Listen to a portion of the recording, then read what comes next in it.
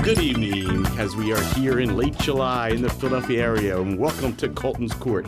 I am your host, Jerrold. Colton Court is in session, along with my co-host, six-time first-team Pro Bowler, four-time first-team All-Pro, one-time second, 11 years with the New Orleans Saints, including Super Bowl 44 as final year with the Green Bay Packers. Hello, Jerry Evans. What's going on, man? How's it going? We got a lot to talk about today, I can see. We got fired up before the show, so we're going to start in a little different way. Yeah. Here on Colton's Court, we deal with sports issues mostly, and entertainment sometimes creeps in, and we cross over a little to political in the world and stuff like that. As we are here in late July tonight, and one of the things that I love about how sports brings things together, in the stadium where the Philadelphia Eagles will take the field shortly for 2 exhibitions games, and then in September for a season that people in Philadelphia are excited for and hoping will be their second Super Bowl run in 3 years.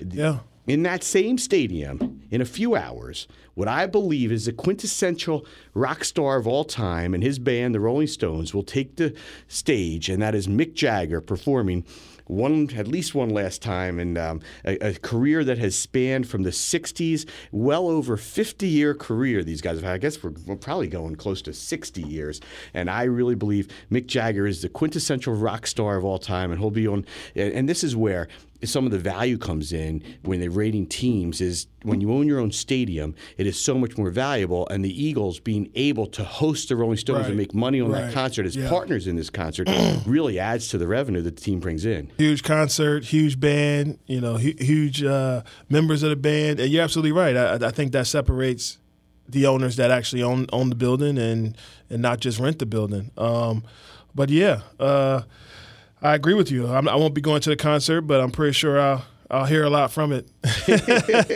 being close right down the street. So, well, we got a little heated right before the show. We did. Because one of the things is, music doesn't have wins and losses that we have in sports and statistics. Jerrold, don't upset our listeners now. That can support. No, listen, I love our listeners, but we all have different tastes sometimes. And I personally, in the rock world, and we're going by different genres, I believe that Mick Jagger is the greatest rock star of all time. I'm not going to tell you that I necessarily feel the Rolling Stones' music is the best, although I think their body of work over these almost 6 decades is incredible, and the fact that they're still doing it, and they're in their 70s, and they're going to be dancing and doing the Mick Jagger moves. There's no retirement in music. It lasts forever. And Keith Richards, who has survived an unbelievable lifestyle and amount of drugs through the 60s and 70s, is still doing it also in his 70s, is still a great guitar player. And it's just a band that has endured, and I just think if I had to name one rock star who embodies the history of rock and roll, I would pick Mick Jagger. Your thoughts? I'm not going to sit here and act like I'm a big rock and roll listener. I think rock has changed over the years as far as generations and stuff like that, and it has evolved into other genres of music and style and stuff. But definitely, that band is definitely one of the top bands. I'm not going to sit here and act like I listen to a lot of them, but I'm more of a hip hop guy. So your biggest star of all time? My biggest star of all time. I mean, I don't know. I mean, Michael Jackson is up there with me for sure. Well, Prince is up there. I mean, it's a lot of people. I got to give you that Michael Jackson would be named by most people as the number one pop star of all time. I think that's his category. And there's no arguing about the star power of Michael Jackson. When we get into whose music is best, there comes a debate. Yeah, as you said earlier, it depends on what you like. You know what I'm saying? What you like to listen to and things of that nature. Riding around with my 15-year-old son, I'm not listening to a lot of stuff I was listening to over a year and a half ago. What are we listening to? Were you in the Barney world yet? This is like jazz and symphony music and classical music and stuff like that. Oh, but we are educated him. Yeah, a little bit. Worldliness. It's also supposed to be good for your brain development. Definitely can't listen to the rappers nowadays. My sister used to play Mozart and that stuff for her kids, and they both became valedictorians and doctors and lawyers. So I guess there may be something to it. I think string music and live music definitely sends different wavelengths through the brain as other instruments and music does, especially drums and the beats and stuff like that. But yeah, I mean, I think you're right. I mean, they're definitely one of the top bands. I think there's a lot of artists out there, old school artists that have put out a lot of music also. But yeah, I think you're going to enjoy that concert. I know you are. Well, listen, it's an amazing thing in music how the career can go on if not forever, certainly almost for as long as you live. Long I time. mean, Tom Petty passed away a couple years ago, and he ended his farewell tour literally right before he died. Right. And there are a number of acts that I've seen just this summer of guys that are now in their 70s, for crying out loud. So it is amazing. I saw Earth, Wind & Fire a few weeks ago. Those guys are still kicking it like they did in the late 60s or early 70s when they first started. And it is unbelievable how good and how fresh these musicians can sound forever. And, you know as an athlete that you had this, what I believe is a Hall of Fame career. And after a dozen years, that was all over and on to the rest of your life. Yeah. For musicians, they can keep going. Keep going, take a break, come back. It's a long career as long as you're talented and good at it. And when you like their music, you never stop liking their right, music. you never exactly. You listen, like you still listen to stuff from back in the 60s and 70s. Lionel Richie was just down at Hard Rock last week, right. and I still love listening to Lionel Richie. And if I caught him once a year, I'd never get tired of the show. No, you're right, and that's the beauty of music. I've always been a fan of music. My vocals just didn't stay with me like they were when I was younger. But in your family, there is quite a bit of musical talent, and your sister Carmel even sang the national anthem down in New Orleans before one of your games, and has performed. And I hear all your family members singing. It's you got some good genes there, so you can sing, but it's tough competition even in your own household. Yeah, no, I'm definitely not tops in that. My mom and my sister, and even my nephew, who was on the American Boys Choir School, traveled the world for 4 years. Your nephew, attorney, can sing. He can sing. Well, he used to. I don't know if he can anymore. No, I've heard him sing a little bit. He can still do it to charm the ladies when he wants to. But anyway, I just want to, again, reference it in sports because the Philadelphia Eagles really derived great benefit from the concert tonight, and all summer long the Wells Fargo's packed for different things. They had J-Lo the other night. I think they had John Mayer last night. And even though the Flyers did not go very deep, Comcast, they didn't even make the playoffs, but Comcast, who owns the Flyers and the Wells Fargo Center, derived tons of income from that stuff. So owning your own stadium is such an important part of the formula as to the profitability and success of your sports franchise, because it just adds to that revenue. And you get to really supplement it, even though the building would have been dark since the Flyers were eliminated in late April. Right. Well, they're not playing in the Link, right? They're playing in the Wells Fargo. Tonight, the Rolling Stones will play the Link, and that's one of the things that... That's way more seating than the Wells Fargo. Yeah, they don't necessarily. I mean, they're blocked use the entire somehow. thing. I think they block off the part behind the stage, but it's at least 50,000+ in the place. And I have never particularly thought that these great outdoor concerts are the be all end all, because I personally like a more intimate setting to watch musical artists. I love the small. We have the Met just opened here in Philadelphia, right? Yeah, incredible. Met, and we have the Fillmore. I've always loved shows at the TLA, and we've got just a bunch of theaters around here that are really, really nice. We have some outside ones too. But then they do each summer. Billy Joel always plays over at Citizens Bank Park. This year, they had somebody else with him. I don't know. We've had Paul McCartney through the years, and there's just a number of. I know Jay-Z and Beyonce were here last year. Yep, last year. Yeah, I went to that concert. That was good. And what you get to do in those stadiums is put so many more bodies in the place. Yeah. And there's, to me, very few people who can really captivate and command that big an arena, that big a stage. And the Stones and Mick Jagger are one of them. Jay-Z and Beyonce certainly do it well. And the comedians also. I think Kevin Hart performed there. Kevin Hart's the only guy ever to perform in the Link, right? Ever as a comedian. To play that kind of stage. Yeah. He really wanted to. It was a big thing for him to play that kind of crowd. And he performed as a comedian to 55,000 people, which is outrageous. Right. Which is I went to one of his earlier shows down in New Orleans at University of New Orleans, and it was inside at their theater inside, but it wasn't nowhere near that many people. I mean, that was, 5, 6, 7 years ago. Listen, that's a dyed-in-wool Philadelphian who has twice in a row, both for the Eagles Super Bowl and then the following year for New England, gotten kicked off trying to get on the stage where the Super Bowl Lombardi Trophy was being presented by being too drunk at the end of the game. Right. It was actually a classic video at the end of Super Bowl 52 when the Eagles won. He did it again last year. Yeah, no, he's a funny little guy. But no, I think you're exactly right when you're talking about the revenue, and that's why they're building these stadiums that can do more than just house games, especially football games. You see Jerry Jones, who did it. He has boxing. He has a political convention down there. So much stuff in that stadium. And that's how he designed it. I was just in Vegas this past weekend. I'm pretty sure that stadium is going to be designed. I saw some specs of it. It looks freaking amazing, by the way. The stadium's going up very nicely. And the Raiders will be playing there in a couple of years. Right, and they're going to be doing a whole lot of things there. I mean, they still got things on the Strip, but I'm pretty sure that they're going to, maneuver it in a way where it can definitely house a few other things that are going to come to Vegas, and that's what you want. In New Orleans in the Dome, they always have the Super Bowl there maybe every 4 years. They have the Final Four in college basketball there. They outfitted for that. So, and even during Mardi Gras, they outfitted for the end of Mardi Gras, for when the floats come in, so, and, for a lot of things down there. So, I mean, you definitely get your most out of the venue when you're able to do multiple things and not just host basketball, football, hockey games. When you mentioned the Superdome, and the Superdome became really a saving place for so many people during Hurricane Katrina. It housed so many people. They transcended a sports arena into something that became a structure of safety and defense and whatever, shelter.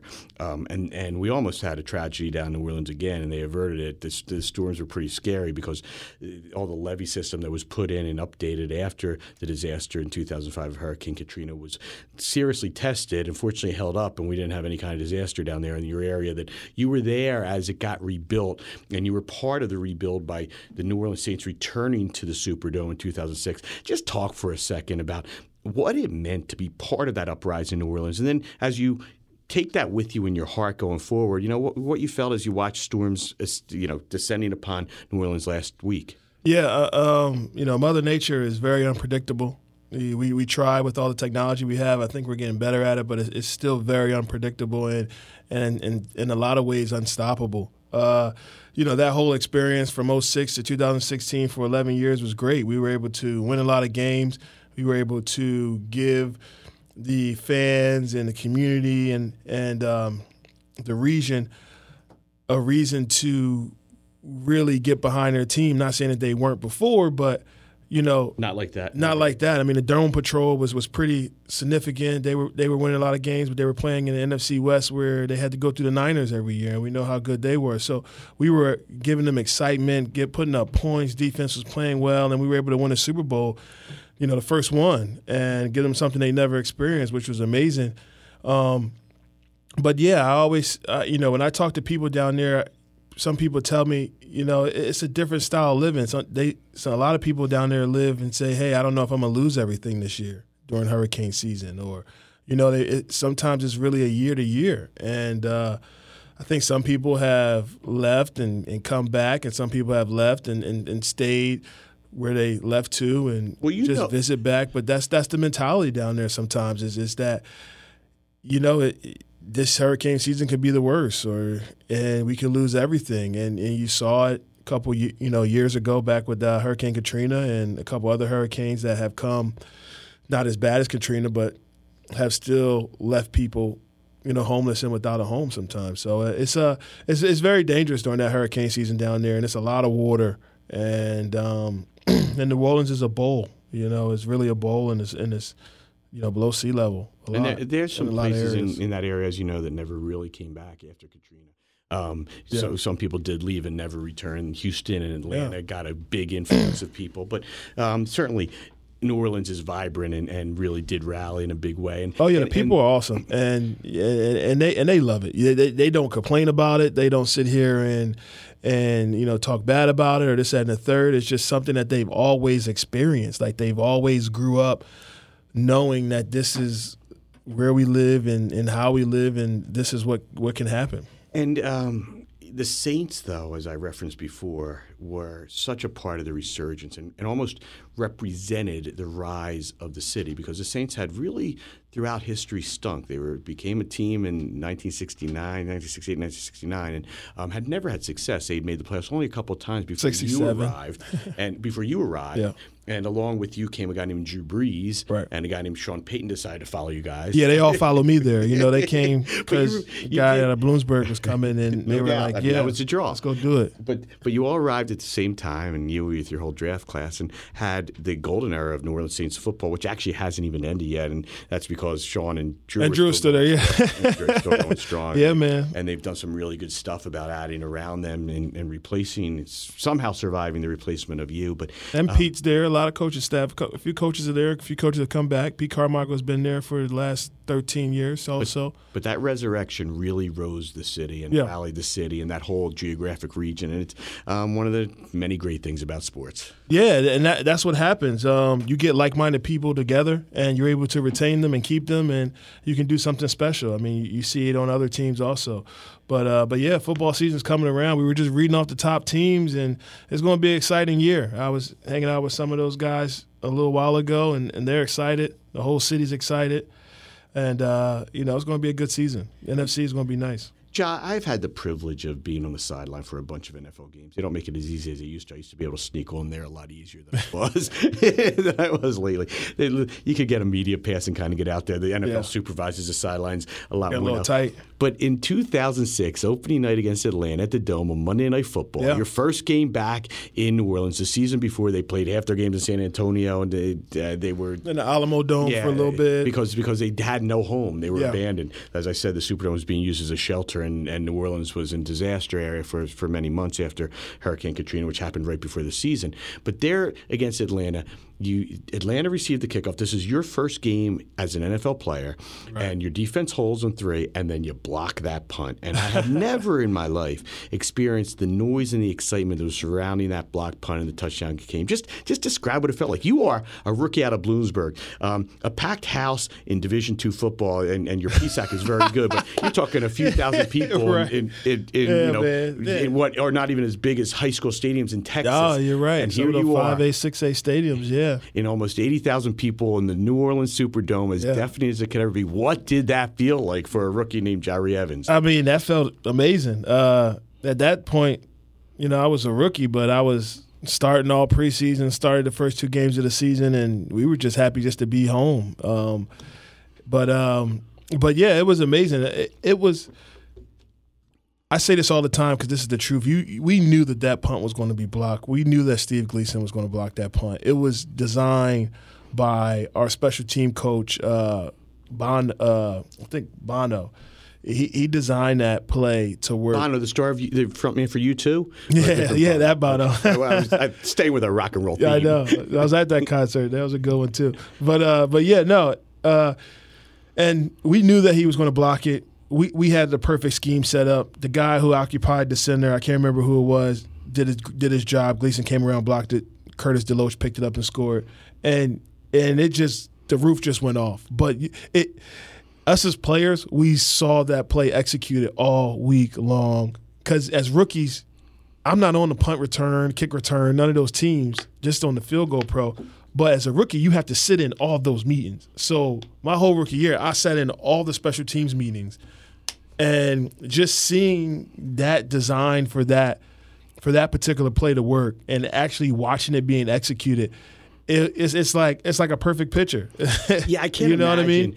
As a coach against that team on your first game back in the Dome, it was amazing. And there was no looking back for that team. No. The momentum you took it through that game, through the whole season, and wound up in the NFC Championship game for a team that had never half had away any from success. the Super Bowl, and then ultimately 3 years later winning the Super Bowl. Right. But for credibility purposes, when the coaches go through all this stuff for the nonstop meetings, and you're even there in the meetings that you're not even really a part of or don't affect you, the credibility of the coaches to come through and have a scheme and it to work like that has to really raise the confidence of the team around them. Oh, for sure. I mean, it's a lot of – some people don't believe in the coach. They don't believe in the scheme. They don't think they do anything, because the players out there are doing it. But that was a situation very early for me in my career where I could see where the classroom could immediately, if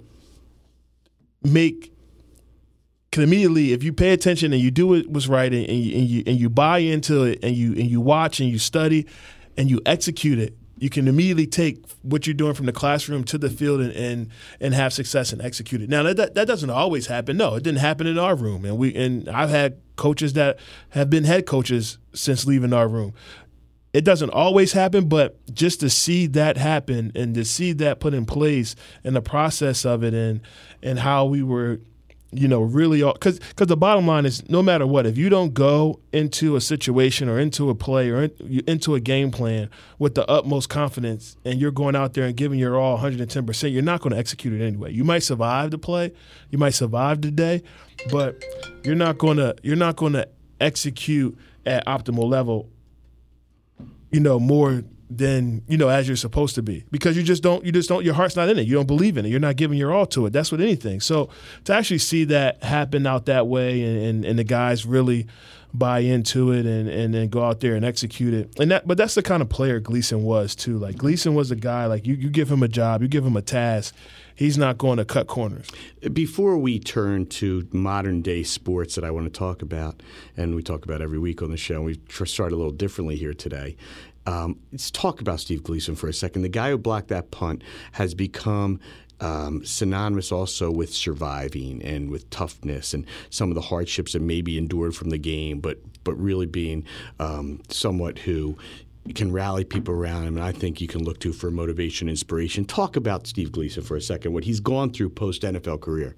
Gleason was a great player for us. He was a great athlete, great person, great family, and post-career he developed ALS, and he's still here with us. He has survived the 5-year cycle. He's probably closing in on 10 years now. Yeah, he actually I forget the name of the mountain that they climbed. Him and Scott Fujita and his family with him and his team with him. Climbed them out. Or was I can't remember. Everest, one of those. Maybe Everest. No, it wasn't Everest. It wasn't a cold one. It was I can't think of it. But they're all cold at the top. Yeah.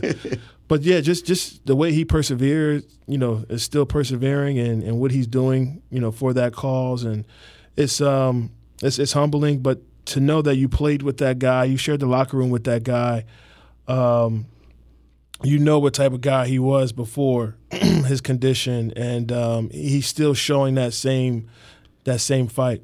The irony is, and it was really tragic, but as we know, we got into the whatever they call it. What they call the gate? What was the New Orleans gate? The New Orleans gate. Well, when Williams and Peyton and Mickey Loomis all got suspended. Oh, the Bounty Gate. Bounty Gate was the Bounty Gate. Spygate was the least penalized defense in the league that year, but he had a bounty out. Yeah, the Bounty Gate. Yeah. So, and by the way, it was the Sanctuary Lodge on Machu Picchu. Machu Picchu was what he climbed, and just an incredible accomplishment. And it was also Scott Fujita, one of your former teammates, and his teammate, the linebacker, made their climb with him, and they all supported him and helped him along the way. And that's a lot of love and support. But when Gleason was doing sort of a documentary, a story of his life, and something he wanted to leave to his son, and the Saints gave him full access, which included meetings that normally you don't, and he had a filmmaker do it. To me, one of the saddest parts ever was that filmmaker then turned in Greg Williams in what was a private, closed-door speech, and then led to suspensions that cost Greg Williams his job with the Saints, Sean Payton a long time, I guess a season with the Saints coaching, your general manager half a season. And it was really, to me, such a shame that it was all done out of the goodness to help Gleason, and a filmmaker who really did not understand the privacy that goes on in the sacred world that he was in, and he exposed it, and it made Williams look like he was talking something that was really in-house and not intended to be heard by the public. It's very unfortunate, and in my belief, I think he knew what he was doing, and he did it, and it was very unfortunate that he did that way.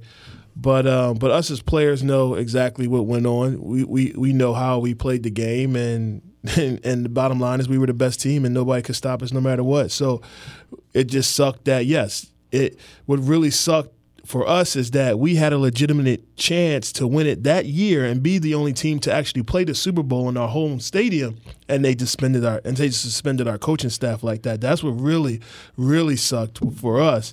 That opportunity that we kind of missed because we were down 3-4 coaches, head guys. There's so much said behind closed doors in locker rooms. It really, if the public heard, would misinterpret, and that being part of it. And it just, things such as Williams saying in a motivational speech, in all sports, take out the head and you'll get the body. The body follows and all that stuff. He didn't mean it directly. In all sports, it's a violent sport that was created by ex-military guys. Like, it's a violent sport. It's one of the violent sports that we have outside of, hand-to-hand combat. You know what I'm saying? Like full combat sports, but it's a violent sport. Yeah, you're hitting with your head, and you have this equipment on, and you got guys who are running 15 to 20 miles an hour. I always felt so badly for Steve Gleason, who everything he did was really out of his goodness of his heart, and was suffering this horrible, horrible disease as a man in his 30s, confined to a wheelchair, couldn't even talk, could only point with his eyes to speak. And the guy that he trusted really blew the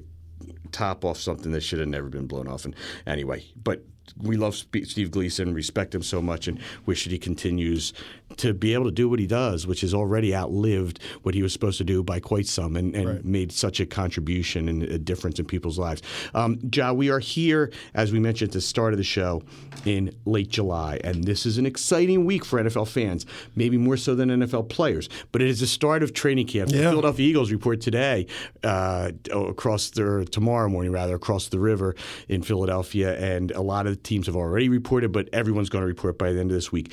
Talk to me about what this would have felt like for you just a few years ago, reporting to the NFL camp, and take us through that process in that week. I wouldn't be here, but no, it's exciting. You really got your training in. Normally, I would take a couple of days off because Coach Payton always had a conditioning test. So, just preparing for that. But what would you take with you?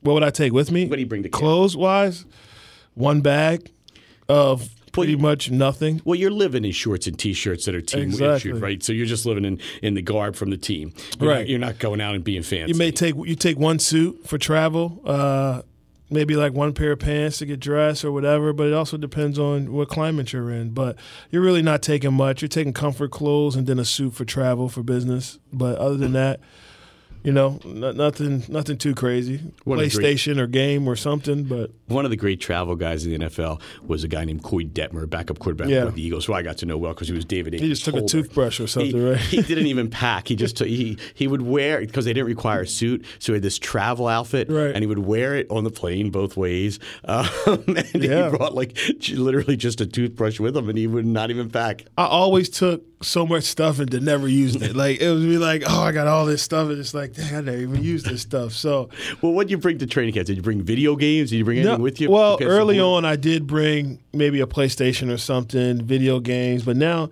you have so much stuff on your iPads and your phones. I don't really take anything of that. Basically, just clothes, maybe snacks or something, but just really clothes. I mean, the crazy thing about training camp, when I first got in the league, there were 2-a-days and things like that. Now it's not. You have and then the collective bargaining agreement eliminated that as well. Some tragedies around the league. Yeah, I mean, you just have a little more downtime now, but the coaches will find a way to eat up all your downtime. So you don't really.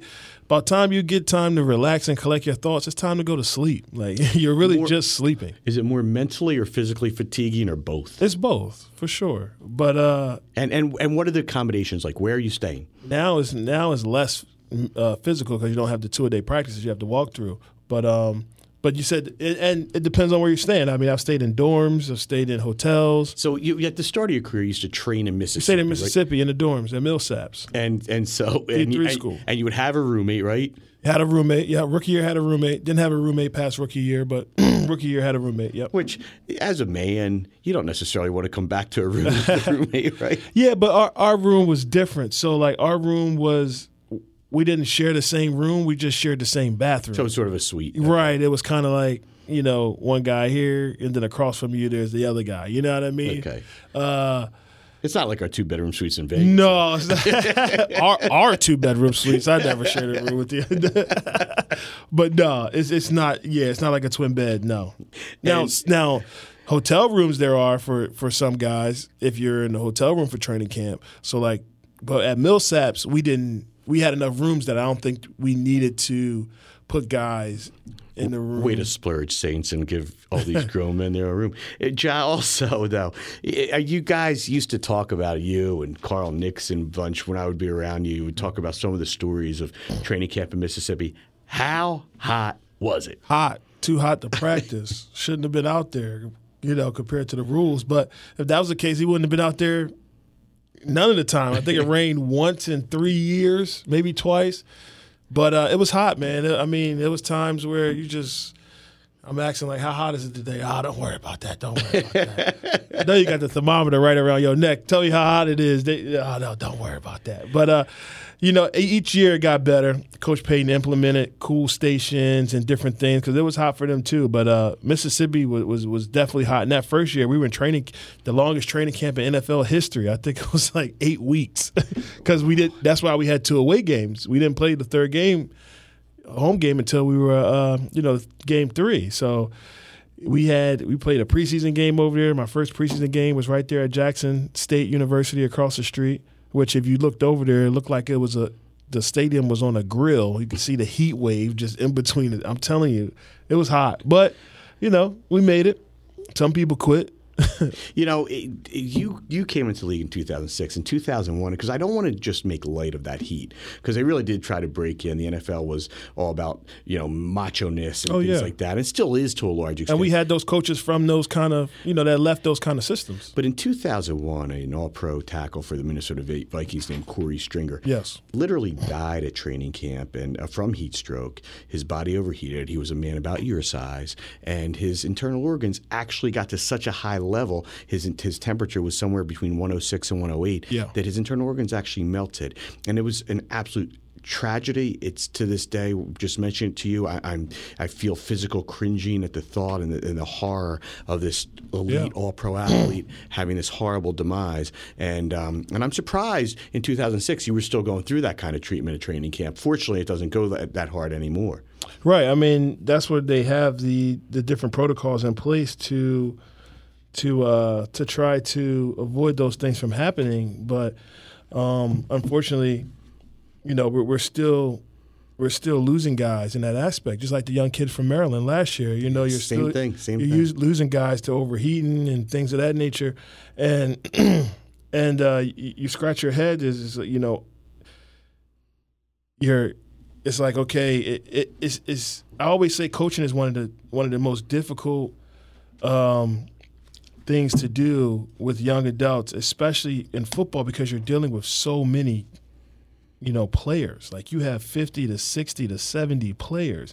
So you really have to treat each one differently because they are. Basketball, baseball, you don't have that many players. But with football, you have so many players, and it's so vital to really try to have the other coaches police their guys, learn their guys, have signs that give red flags and see different things so they can make judgment calls. Sure, and you big guys are just more susceptible by the nature of your body building the strain on your heart, and they don't always treat you differently. Yeah, it's tough, and that's why sometimes you kind of don't like it when the fans are like, oh, the training camp is a cakewalk. That's why they're not playing. They're good. It's like, okay, you try to run around with 30 pounds of equipment on, and in 110 degrees with the humidity like this. And, I'm in one day training camp in Mississippi, I lost 13 pounds. Man.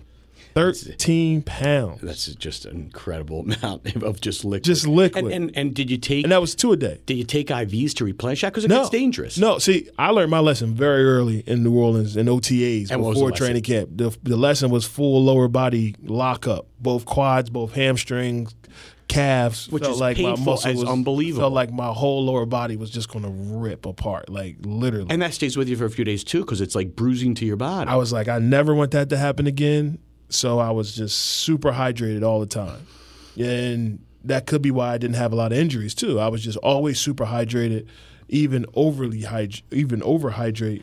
Just because I'm a big guy and I sweat a lot. I just always have been. So all my big guy friends do. It's just, but that's your body type. But it's hard. It's hard to really put that back in. I didn't really like doing IVs all the time because I just didn't want to do IVs and do needles and have liquid go places where it's not supposed to go at times. I've seen that happen too. Because you get bloating and things like that in your body. Well, if it's not done properly, the liquid can go somewhere else, and then you have like a big old bubble in your arm or whatever, and it's just So I mean, it is dangerous, but I just hate when people really say that because not knowing, like, listen, it's hot out here, but at the same time, you got to get your work done because you play in stadiums that are open, that are not domes. You know what I mean? So it's just a fine line of understanding what's hard work and what's not needed. You know what I mean? So. But it depends on the coach. I think we've gotten better with that. I think they're implementing different rules to try to keep those things from happening. But, the sun is not always your friend. It really isn't. For a football player. It really isn't. I mean, the ideal football weather is not 90-degree weather by any means. As we get to the fall and into the winter, it's probably better. But so you've seen bubble arms. Bubble Bubble butts, arms. or is that something different? I don't know what you're talking about. That's not from IVs. I didn't see none of them in the locker room. I've seen some from needles as well, but I think it's a different kind of needle. Oh, gosh. Anyway, as we talk about heat and athletes, Ja, there's a serious note I want to make reference to also, and I don't mean to bring it somber after levity, but I do that stuff. So, but something, there was a race this weekend, the big race at Monmouth Park in New Jersey, in Ocean County by the shore, and it's their Haskell. It's their big race, and it featured Maximum Security, who crossed the finish line first in the Kentucky Derby, but was taken down by a challenge, and he needed to win this race to get into the Breeders' Cup and qualify. So all the best 3-year-olds in the country are racing a big purse, and it was being televised by NBC, and most of the race courses around the country shut down this weekend because of the danger to the horses and the heat wave that was all over the country. I know you were in Vegas, it was hot, and you told me it was 110, and you didn't want to leave the room, and it was 100 degrees here in Philadelphia, and to me, that humidity always feels hotter, but it's hard to compare 110 and 100, and the way the strong sun is in Vegas, it actually hurts to be out there in that. But for horses who are defenseless, and they can't say anything. Right. They do have rules of certain courses that anything with a 105 index or higher, they shut it down right away. The index at Monmouth was somewhere around 107, 108, and they still ran the first 3 races. Wow. Then the governor of New Jersey called up and said, hey, listen, we're funding you with like something around $10 million to keep horse racing alive, and if you want to stay open, you better shut down. And they wound up shutting down. NBC left the broadcast, and they didn't run the races till later at about 6 o'clock at night, and they still ran them in about 105-degree heat index. Unfortunately, nothing happened. I say this in light of also the fact that at Santa Anita in California this year, there have been at least 30 horse deaths. Oh, okay. The sport of horse racing, which I've always loved because I grew up in it with my uncle, was a big fan. He would take me to the track, and I've had friends who are horse owners, and it's can be exciting, thrilling sport. But there's a lot of animal rights lovers who feel that it's cruel, and I understand it because it can cut both ways. And again, the horses don't have a say in the matter, although it sure looks like they enjoy themselves. But who the heck knows? Yeah. I mean, it's a life in the fields or running a horse track, but and they're treated well. But by the same token, they are pushed beyond their limits sometimes. Do you have any feelings on it? I'm really bothered that they still ran those races at Monmouth horse track, and I'm bothered also that Maximum Security, knowing that they've got stud fees. I mean, this is a horse of the year. It's the best horse in the country at 3-year-olds, which is their real value. I'm really shocked they still ran him, and he did win the race, but I'm really shocked. He was the one that got disqualified, right? He's the one who went wide at the Kentucky Derby. Right, got disqualified. That's why they ran the race, because they wanted that win. And but I hear where the animal lovers are saying it's cruelty, they don't have a say. But, is it cruelty to put your dog on the leash? Is it cruelty to have a cat? I get it, but it's a sport, and those horses are bred for that. Is it cruelty to have a horse carry a plow for the farmer? You know what I'm saying?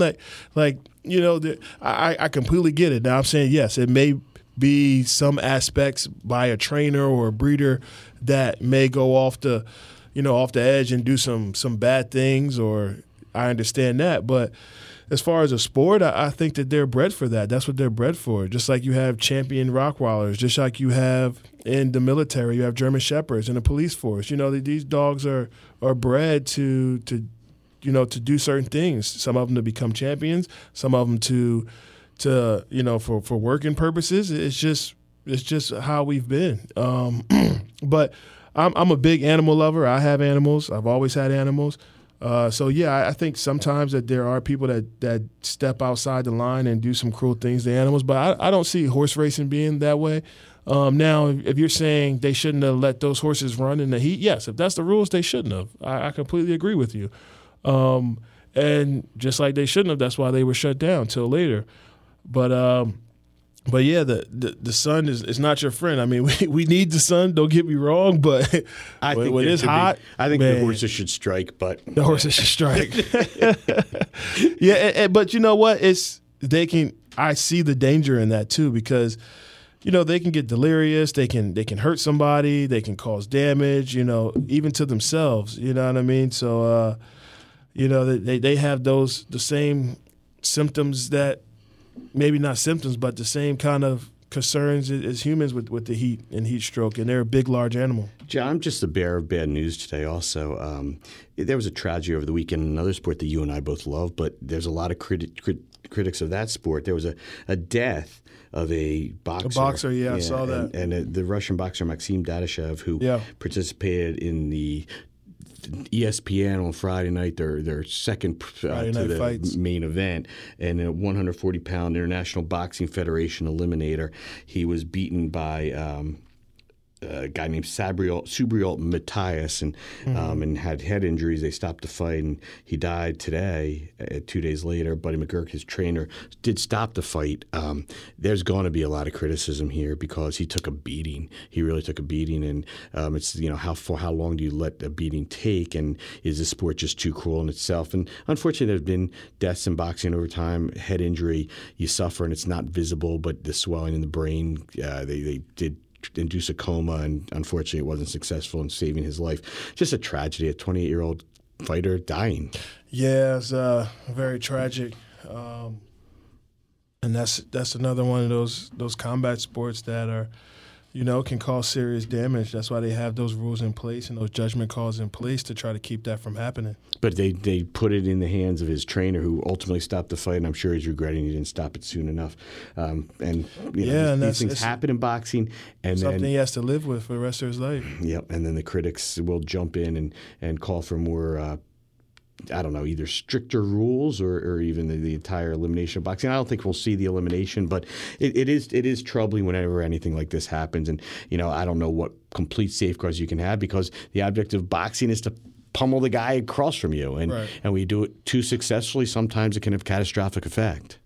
Yeah, no, you're absolutely right. In that sport and also in UFC with the 4-ounce gloves, it's just those combat sports and K1 kickboxing it's tough to gauge it. I mean, they're violent sports. This guy was such a warrior that he was still fighting after taking this beating, right? Ultimately it cost him his life. And sometimes being such a gamer is actually not to your own health betterment in that sport. For example, one of the things that a lot of critics said of Muhammad Ali as to why he then suffered Parkinson's, and he was beset by Parkinson's at a fairly young age after his boxing career, and suffered from the effects of it for the rest of his life.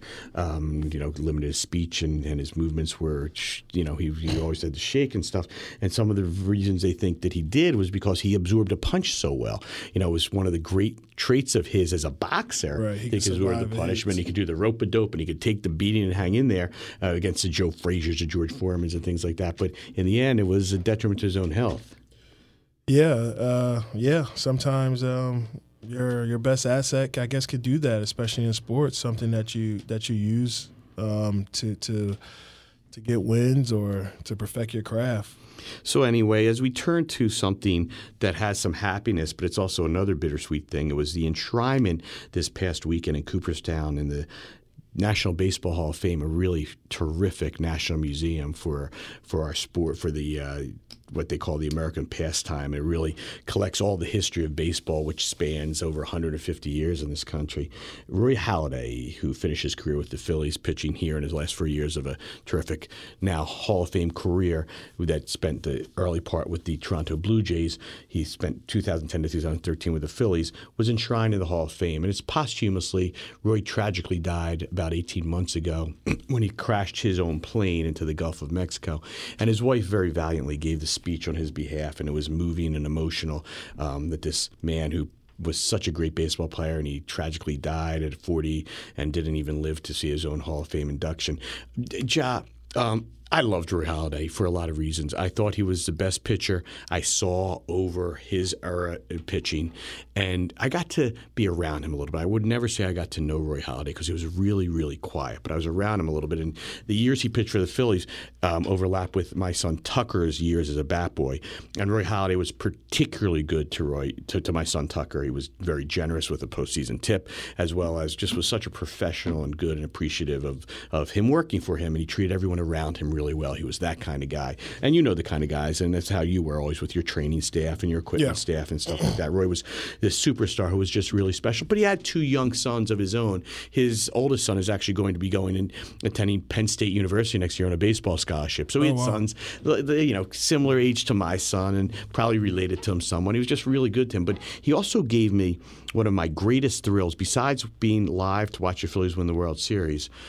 I got to see the only no-hitter live Roy of my Halladay career. was on that World Series team, right? He did not. He came in right? 2010.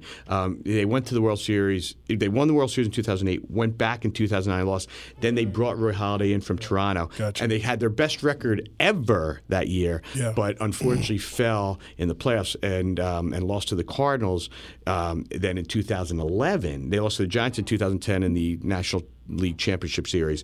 They went on to win the World Series. The next year, they lost to the Cardinals at home in Game 5 in the first round of the divisional series. Roy Halladay lost to his dear friend and former teammate Chris Carpenter, 1-0, and it was just a heartbreaking game. And that was a game in which ended with Ryan Howard rupturing his Achilles on the last play, last at bat, and it was such a symbolic end to the Phillies' season and to the Phillies' run of 5 division titles and their prominence as a champion. And Ryan Howard's really stardom. It was all in one fell swoop. It just came down. It couldn't have been written any worse from a Philly standpoint. As I watched that, it was really so sad. But in 2010, and also the Cardinals went on to win the World Series. So they lost in 2010 to the Giants, won the World Series, 2011 to the Cardinals. Who knows how many World Series this team could have, should have, almost won. But they got the one in 2008. Fortunately, they got that one.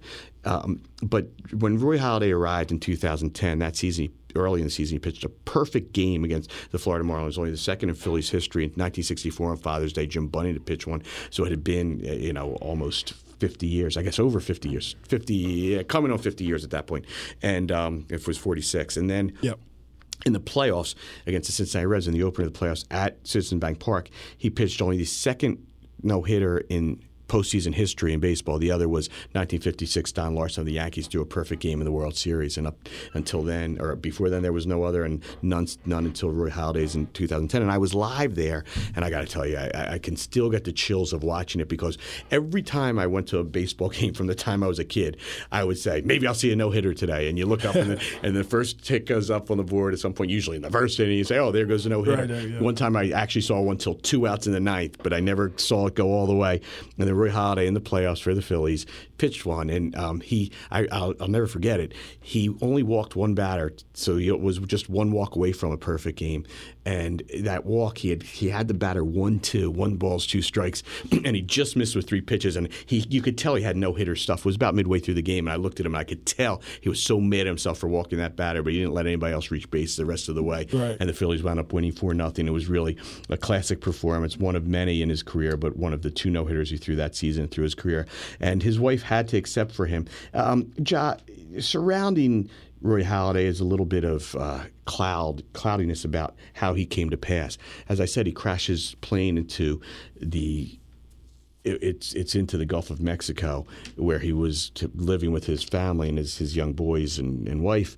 And the story came out recently through a Sports Illustrated story, and a guy named Mike Salesky, who writes for The Inquirer for Philadelphia.com also, wrote a story, and there's some questions around him. He was found to have a lot of methamphetamines in his system. He had suffered from bouts of depression, and there's even question as to why did he go on the plane, and he was endeavoring to do all these risky moves where he was bringing the plane down and then back up, and he wasn't necessarily all that experienced as a pilot, and he ultimately crashed, and people had it on film because they were watching him and they were saying, what is this nut doing?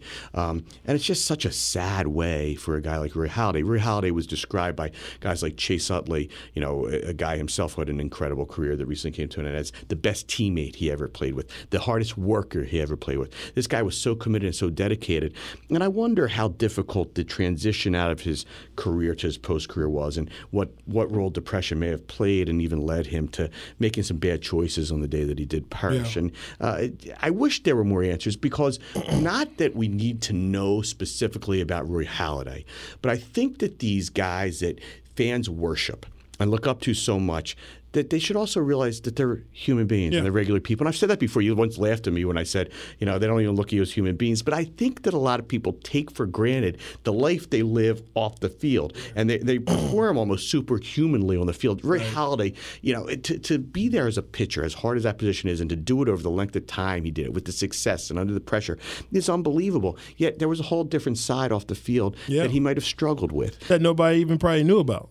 Nobody still is not going to know about, because it's not going to be released. He was a private guy. Yeah, and you'll have the speculations and the autopsy and stuff like that, but we won't know exactly what he was going through. And we're just going to have people just putting out their opinions. So at this moment forward, it's just all opinions. Yeah, Mike Silsky wrote this story that appeared right on the eve of him being inducted into the Hall of Fame. And he took a lot of criticism for that, hey, why tarnish this event and why tarnish the legacy of Roy Halladay? And I understand the criticism, but I heard him kind of blasted for it. So I had not read the article. I had seen it, and I actually didn't want to read it because I didn't want in any way my memories. As I told you, he gave me one of my greatest thrills as a baseball fan and in sports ever, which was the no-hitter. Plus, he was really, really good to my son, and I just kind of wanted to leave him there in that kind of place in my memory and in the Hall of Fame induction. But when he was getting the criticism, I felt like I kind of owed it to myself to read the article, and I thought it was really, really fair. I thought it was really kind, and I thought the criticism was somewhat unfair because a journalist has a job to do. Yeah, I mean, but we all have to understand, like, yes, a journalist has a job to do. A journalist has a job to do. But that journalist is just giving you his opinion, how he sees it.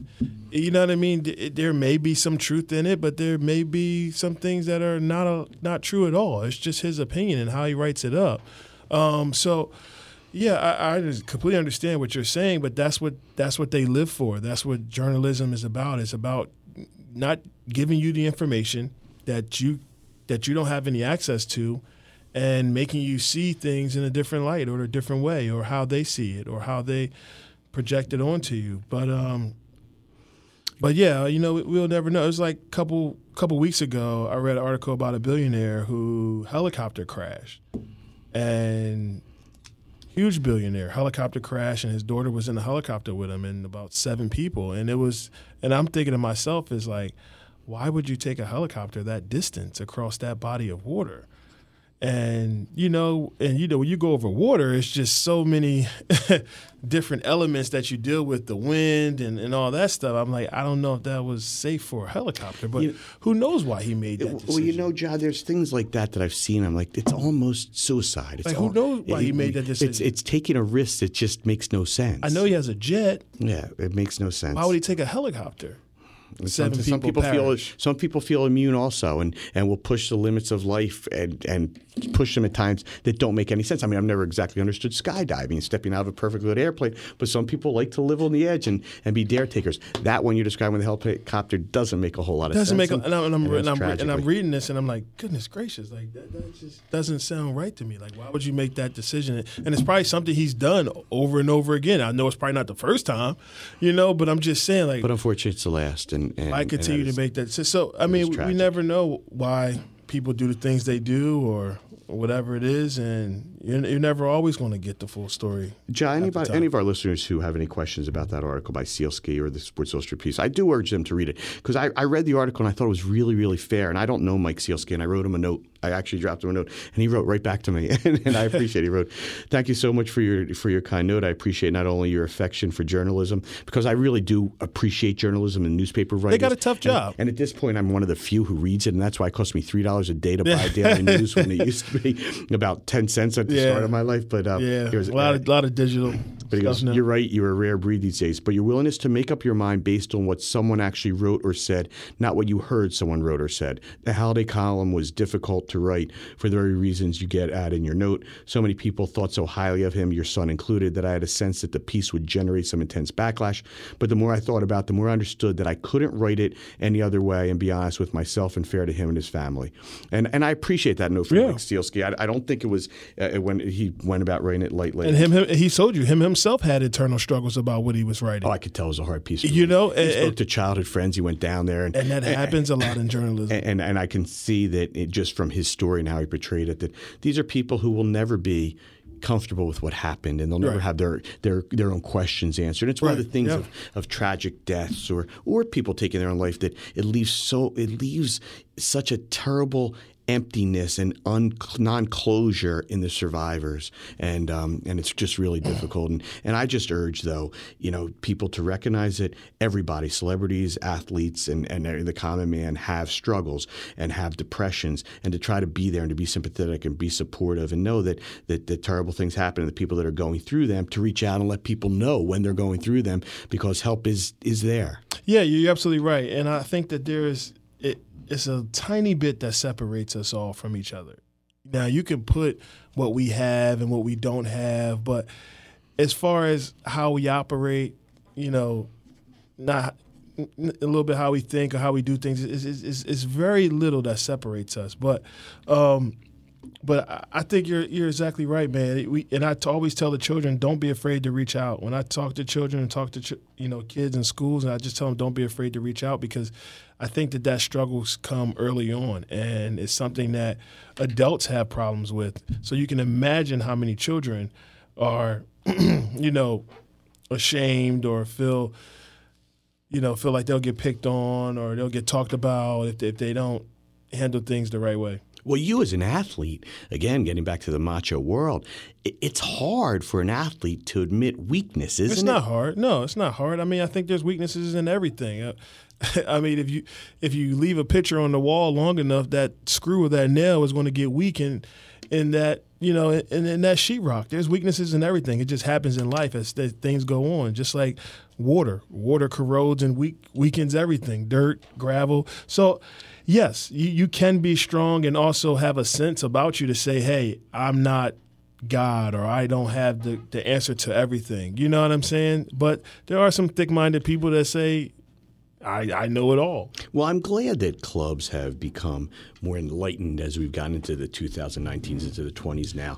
And a lot of them do have clubs like sports teams? It's sports teams that have mental health people as part of their, their staff, and that have. It was neglected for a long time. It was, and it was almost looked down upon. And as an athlete, athletes would be scared to share those things as perceived weakness, as that the club would look disfavorably upon them and not treat them fairly. And they still will. And they still will. So it is a little bit scary to come forward. No, yeah, of course. They still will. There are still businesses, owners, and a whole lot of different industries that may not want to take on somebody else's deficiencies or issues. I think that will always happen. But, them recognizing and understanding that, hey, we need somebody in-house to maybe help facilitate this is one thing. At least you're offering the assistance. But yeah, I think there's definitely discrimination towards it.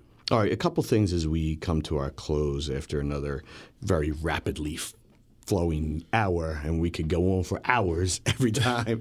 Come join us next week. But Tyreek Hill, we've talked about him, the star receiver for the Kansas City Chiefs. Yep. He has had the legal things circulating around him, and the specter and accusations of having broken his 3-year-old son's arm, and some things about a potential assault against his fiancée and when she was pregnant, and things that happened when he was in college.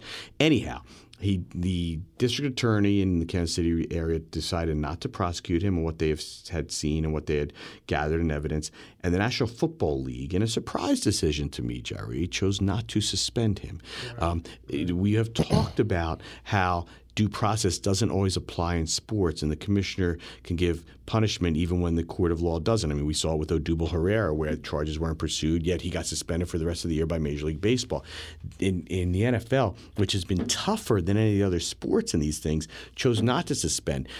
There was a tape of Tyreek Hill with his now I think ex-fiancée, where she's trying to get him to admit to having assaulted his child, and he denied it the whole way, and even claimed that she had doctored up this story in the past that caused him some trouble.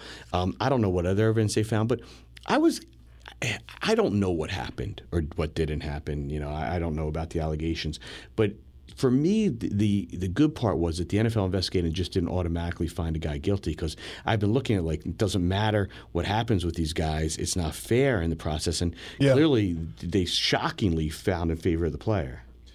Yes, something happened because there was a child who was injured, so something happened. But accidents happen. It doesn't have to be. Happen. I don't know. Accidents happen. You're right. A child can Children get hurt all the time. Yeah, I completely agree with you. If Tyreek had anything to do with it, then he deserved harsh punishment. My thing is, I don't understand, where did the story come out that said that he had something to do with it? If it turns out that he hadn't, how did that even Because it came from his fiancée. And so she needs to come forward and say, this is what happened. Well, I don't know. I mean, they investigated and found that they didn't obviously think there was enough to suspend him. So he'll be joining the Kansas City Chiefs for training camp. He's not suspended for sure. And all that stuff. So it's something happened, but I don't think the child is with neither parent right now.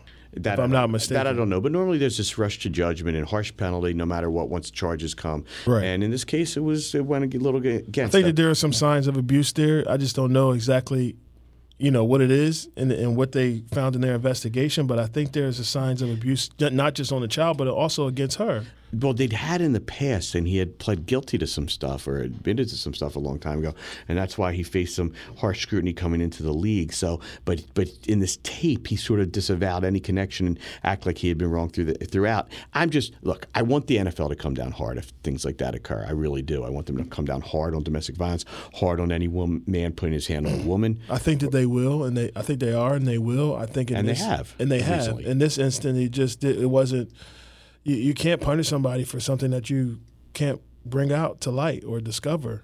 Yep. And I think that's where they are with that. And in the past, I've been concerned that they do punish when they don't, and clearly they showed that they won't. And I think it was a good day for the players in general. Yeah, but there was some audio that came out that wasn't good. Well, they found enough that if they felt that there was something there, they would have suspended him. They did not want to. No, they didn't. The team didn't suspend him. Well, the NFL. Right, or the NFL, but it was something there, audio-wise, I guess, language towards her or something enough like to that. create the inference it had to be investigated, had to be explored criminally. But at the end, they decided not to prosecute in the law enforcement realm, and the NFL decided not to suspend. So Tyreek Hill will be on the field, and you can draft him for your fantasy teams coming up. John, just a quick gambling note. We have seen in this past year the rise of gambling in other jurisdictions besides Nevada after the successful challenge to the Supreme Court brought by New Jersey over several years that opened it up. And we've got the casinos now all have it around here in both Philadelphia and down in Atlantic City and their sports books. And online you could do it in New Jersey. And we've got DraftKings and FanDuel. But yesterday marked the day that you can now do it in Pennsylvania as well as New Jersey. And last month in New Jersey. Online, you mean? You can do it online now. New Jersey passed Nevada last month in sports gambling, which is incredible within the first year. And we're at the tip of the iceberg in New Jersey. And now Pennsylvania, you can do it online in addition to going to the Parks Casino and the Sugar House and what formerly OTBs and stuff. So we are still at the tip of the iceberg. And we're going to talk more gambling as we go on. Obviously, everyone's always paying attention to betting lines and things like that. But it's a really increasing thing in sports. And now the leagues have embraced it. Now that it's legal and they're partnering with it. And we're just going to see more and more of it filter down. Yeah, I agree. I think the East Coast has haven't been able to indulge as much as they want to legally. So, and you just think about population-wise, I think that there's more people in the tri-state area than it is in Vegas for sure. So you just have the sheer numbers of people that aren't able to travel to Vegas to put that bet in that can now do it, as small as it is. So I think you're going to see those numbers continue to climb. Everyone talks gambling all the time, betting lines, and you had to do it illegally up in this area up until the last year, and the proliferation of it is just booming. Yeah, and it's now going everyone's to continue. got easy access to it. It's going to continue. Touch away on your phone in an app. So if New York ever gets, it's going to happen everywhere. Exactly, because you're foolish not to. It's an enormous stream of tax revenue. It's a lot of just revenue. like as marijuana has proliferated through the country and more jurisdictions tons of revenue. That and vote tons that of revenue. All right, last thing as we close up, our Colton's champion. I'm going to turn behind the glass to Taylor because he's been quiet over there listening to us, probably falling asleep. Give us a date, Taylor. What you got? Give us a our date. Our Colton's champion, just for our listeners who haven't heard, he'll give me a year. I'll give him the champions from that year and maybe the president they visited if they went to the White House. Make it interesting. 2005. Okay. 2005. Not going too far back in time. Okay. And I was alive in 2005, which actually, when you give me 1962, I was alive. I'm going to see if I can do the football one. All right. Well, let's start with baseball. The World Series champs in 2005 were from Chicago, the Chicago White Sox. White Sox. I know the football one. In basketball, it would have been the San Antonio Spurs, who just hired Tim Duncan as an assistant coach. Saw that. Yeah. In the NCAA, it would have been the North Carolina Tar Heels. And just stop me if I'm wrong on any of these things. In football, it would have been. I got it. It would have been Super Bowl 40. I think it was New England. It was actually not Super Bowl 40. Would have been. See, the way it works, New England That was won played the in Super Bowl. 2006. New England won Right. the Super So it was Bowl. the That was one paid before in that. February 2005. It was That's before the that. season Right. of Super Bowl So 39. the one before that, before the it's one Eagles, after. New England. In 1940, the 40th, which is 2005, the 40th right. season is actually the Pittsburgh Steelers. February 2005, yeah. February 2006 is actually the Super Bowl for the 2005 season. Right. However we want to, and that's the Pittsburgh Steelers. February 2005, the Super Bowl for Super Bowl 39 for the 2004 season is the New England Patriots. And that's just the way it goes. And we can split that, but I know who they are. It's just whether we qualified as which is 2005 and 2000. Just like your Super Bowl. No, I know, in Super Bowl February. 44. Yeah. But that was considered the 2009 season. Yeah, even though it was But you played in at 2010. So the 2005 season would have been Super Bowl 40, and that was the Pittsburgh Steelers. Gotcha. Okay. Who am I left with? Who did I do? NHL. Hockey, NHL. Wow, that's a really good one Taylor came up with, because in 2005, there was no Stanley Cup. It was the NHL lockout. There was no season that year. That's correct. Taylor, I was going to say that Taylor know that. And if you went to the White House in 2005, it would have been George W. Bush to shake your hand. Anyway, did I get them all? What are you showing me? Gotcha. What?